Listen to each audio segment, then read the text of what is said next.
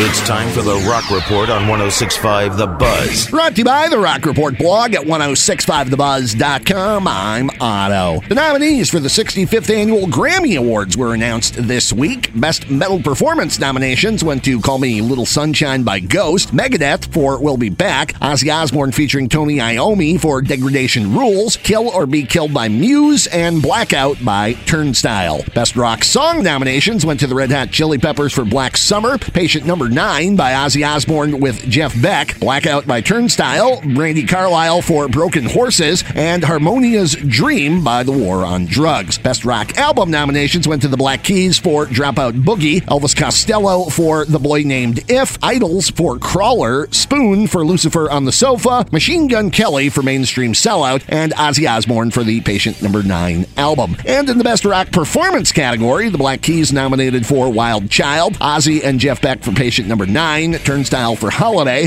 Beck nominated for Old Man, Idols for Crawl, Brandi Carlile for Broken Horses, and Bryan Adams for So Happy It Hurts. The Black Keys' Dan Auerbach was also nominated for Producer of the Year Non-Classical. The Grammy Awards will be held Sunday, February 5th in Los Angeles and air live on CBS. A guitar that the late Kurt Cobain destroyed on Nirvana's first tour sold for $486,400 at auction, more than double the original estimate last week. The 1973 Fender Mustang was smashed on stage by Cobain during Nirvana's U.S. tour in 1989, went on auction at New York City's Hard Rock Cafe this week. Cobain played the guitar at 2 shows during Nirvana's U.S. tour in 1989 as well. Foreigner announced its farewell tour Monday, with the North American leg beginning in July and Loverboy as the opening act. Dates will include Saturday, July 22nd at Tinley Park's Hollywood Casino Amphitheater. Foreigner lead singer Kelly Hansen said in a statement, quote, "The time has come. We have more or less lived our lives on the road for almost 18 years. We have always strived to give you our best, and we intend to finish this the same way," unquote. Foreigner will tour overseas into 2024, and the band may release new music